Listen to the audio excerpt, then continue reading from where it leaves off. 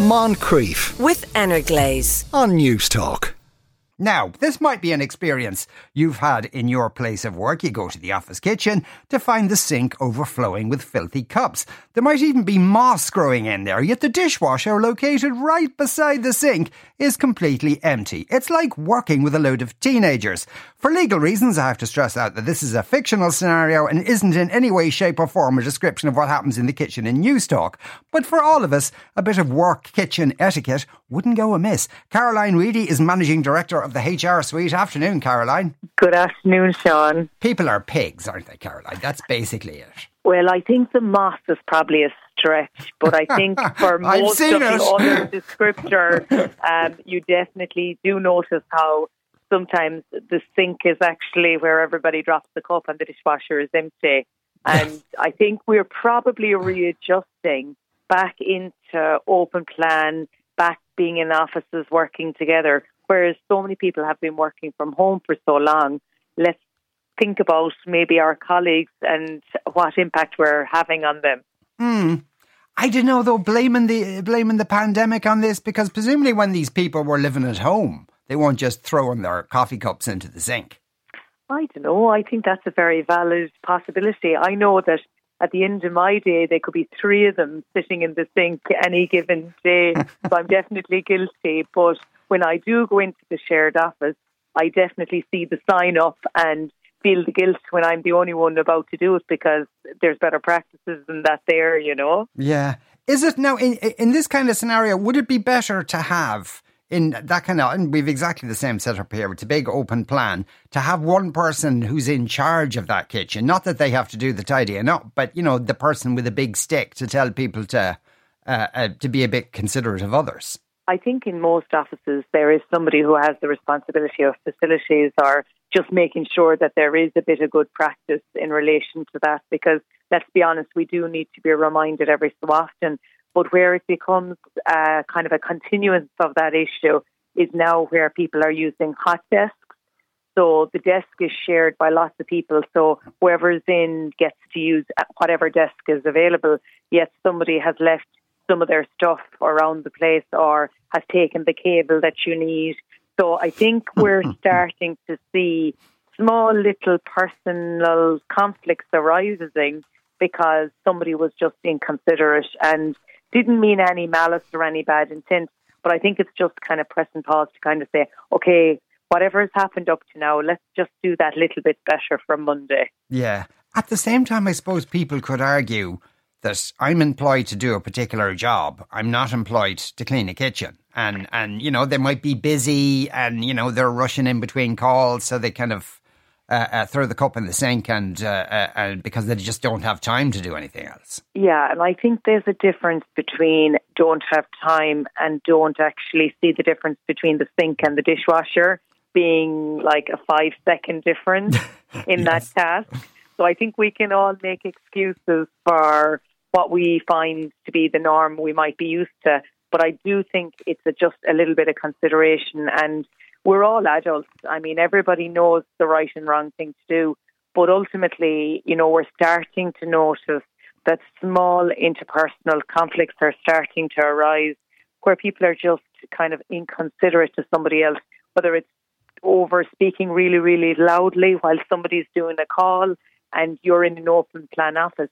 Again, forgetting about the fact that you're actually not at home. So use the headset or see is there maybe a pod or a boot that you can have if the call is going to be maybe a little bit louder than what is appropriate in open plan. So open plan back into shared space, shared kitchens, etc., is just a little bit of a transition.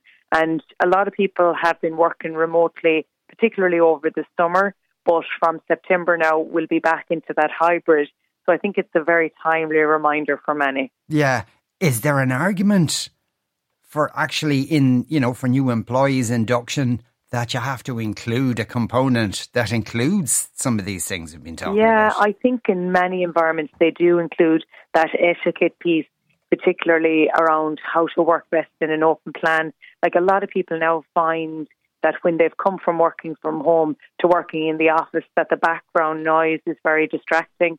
a lot of people who might have neurodiversity needs have asked to use earphones, for example, in the open plan because they find that amount of noise and distraction really hard to concentrate. So I think we need to have an open mind on how do we support our team to maximise their potential in this new kind of world of work where open plan, shared space, etc. is a lot more common now.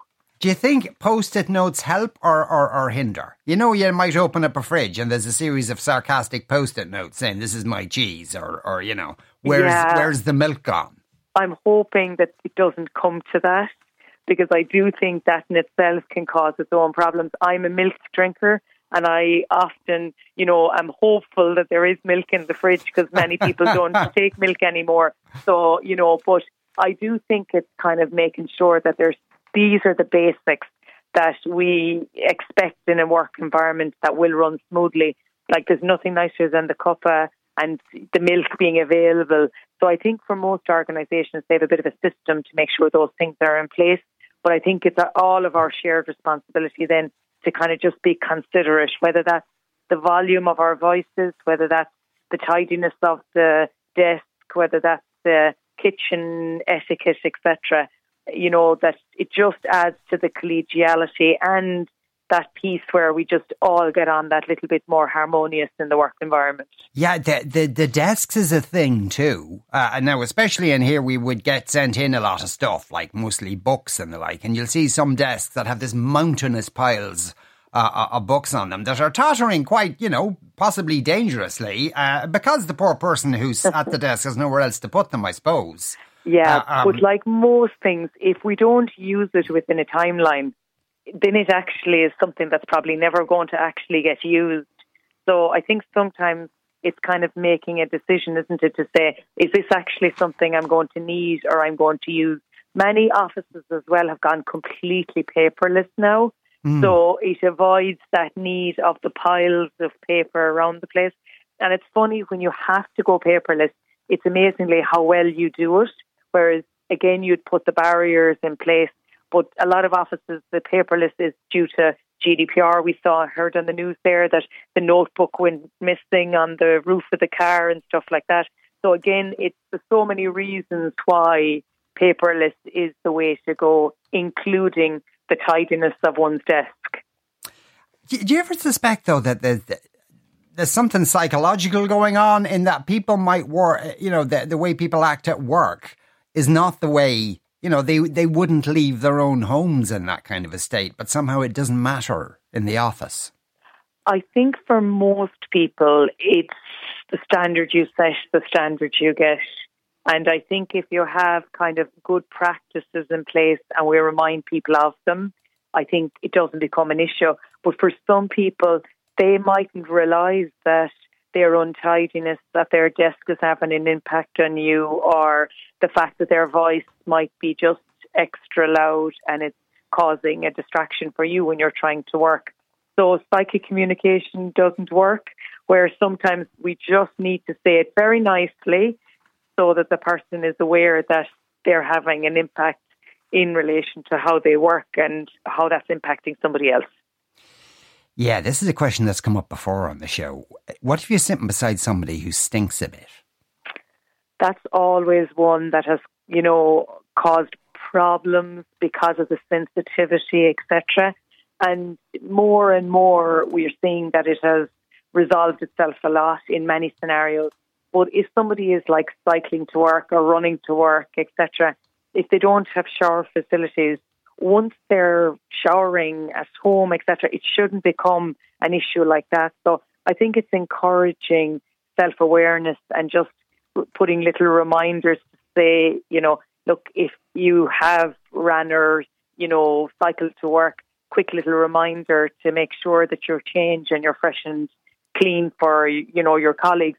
And I think that sometimes is a necessity because there is nothing worse. Sure, there isn't. No, not at all. But invariably it seems to be the person who doesn't see a problem. They maybe can't smell it themselves. They mightn't even have, run or cycled into work. They're just a bit stinky. Yeah, that's a very delicate one, I imagine. Yeah, absolutely. But again, it's like a communication doesn't work. This is a real issue if they're going to be working and sitting next to somebody.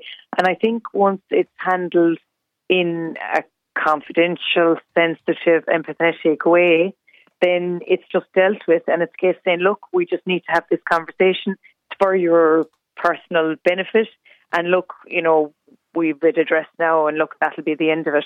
Most people, it'll be cringy for the person having the conversation and the person hearing it, but then it's dealt with and we all move on.